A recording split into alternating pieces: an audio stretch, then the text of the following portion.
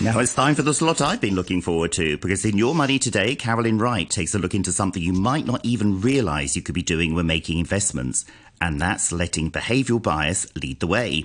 Good morning, Carolyn. Good morning. Have you ever let your emotions get the better of you when making an investment decision? If so, you probably aren't alone. Today, we're going to take a look at behavioural finance biases and how you can ensure they don't get in the way of making rational decisions. I'm joined again by Stephanie Leung, who is CIO at Stashaway, a wealth management platform. Thank you for joining me, Stephanie. Hi, thank you for having me. Let's kick off with a look at what these behavioural biases are and why they happen. Why do investors sometimes make these irrational decisions that can hurt their financial well-being?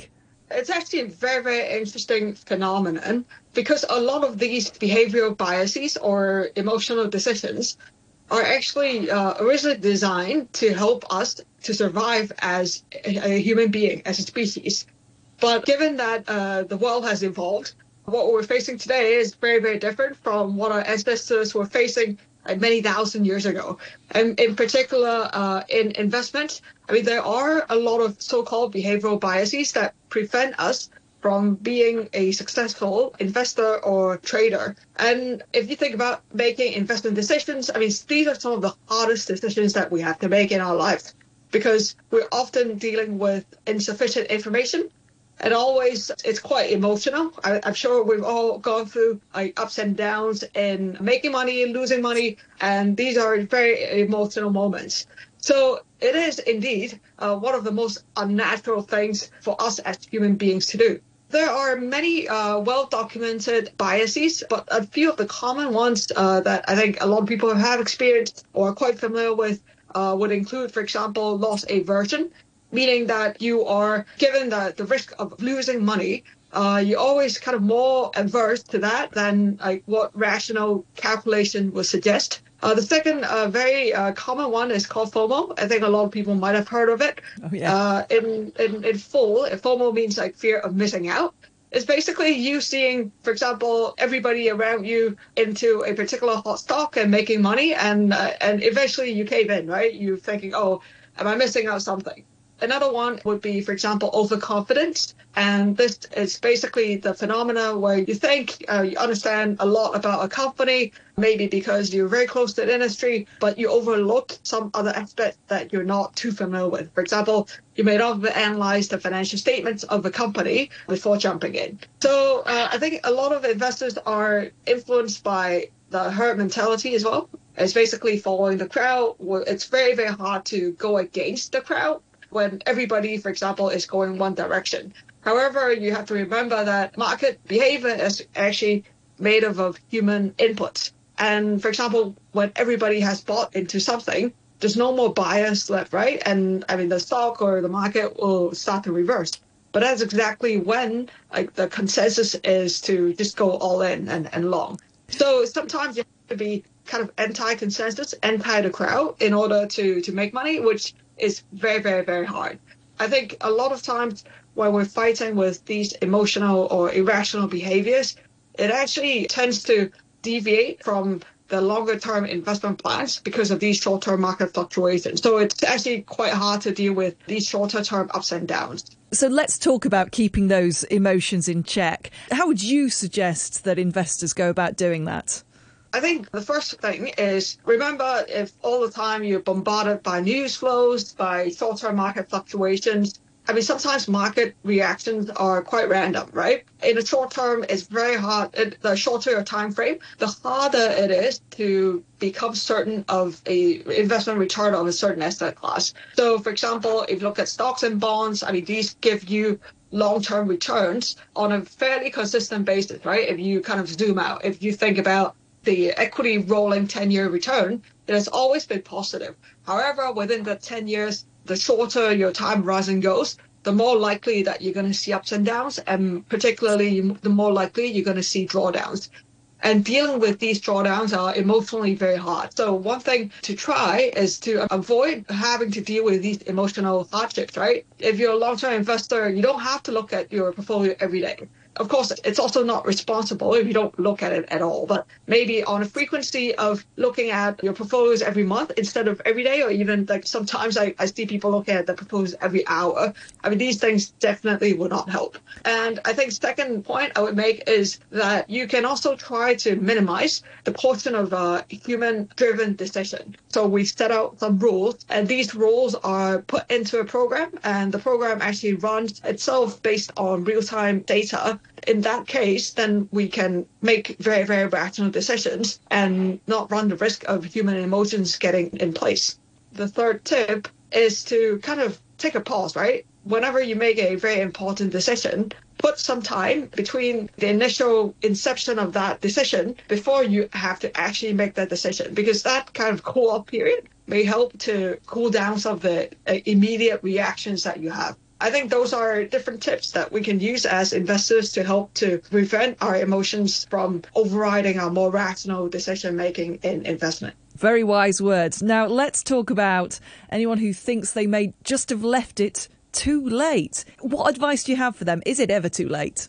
I don't think it's ever too late to start investing. Of course, the earlier you start, the earlier you can reap the benefit of compounding returns. And I think one of the rule of thumb that we like to use in finance is called the rule of 72, right?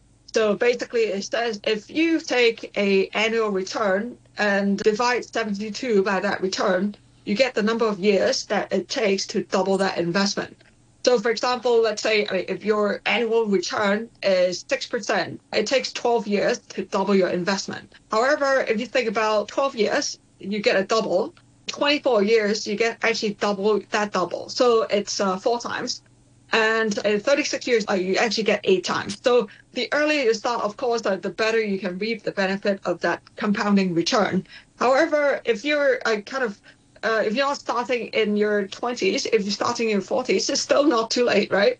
I think, remember, investing is not all about putting your money in just one asset class, not just in stocks or not even just in a few companies. It's about building a well-diversified portfolio that can give you better return compared to bank deposits.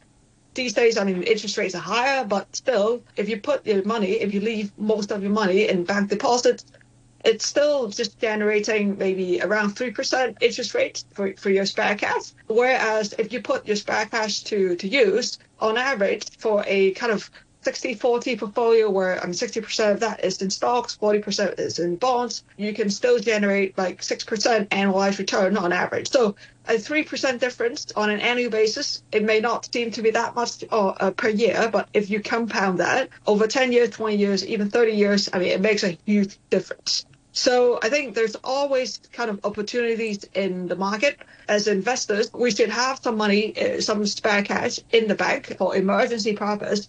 But the majority of our wealth actually should be invested. Make money work for you. And I think there's a saying called time is money.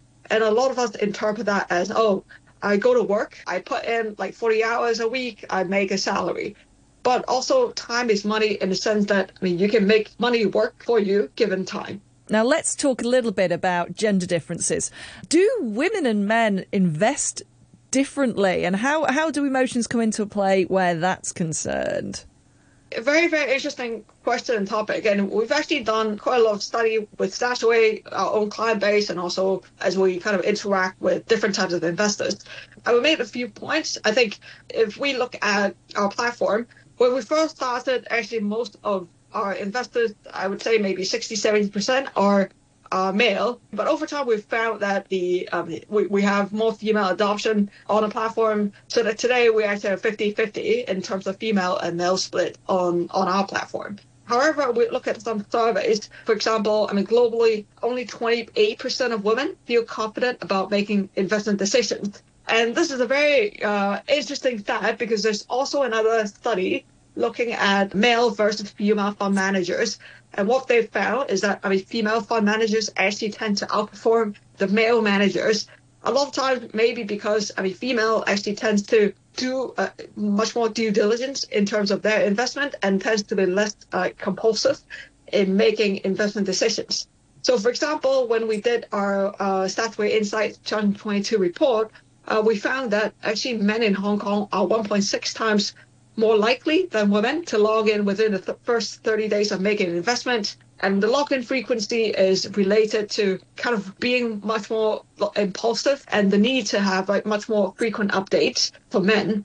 These investors may tend to actually react more prematurely to short-term volatility, etc. So men are more prone to that, whereas, women are much more at peace with the idea of long-term investing. So perhaps, that also explains why, the female fund managers actually tended to outperform the male counterparts. So, of course, still a lot of work for us to do in terms of promoting investing within the female community and also empowering more women to take control of their finances. Fascinating stuff. Thank you so much again for your insights. That's Stephanie Leung, CIO at Stashaway.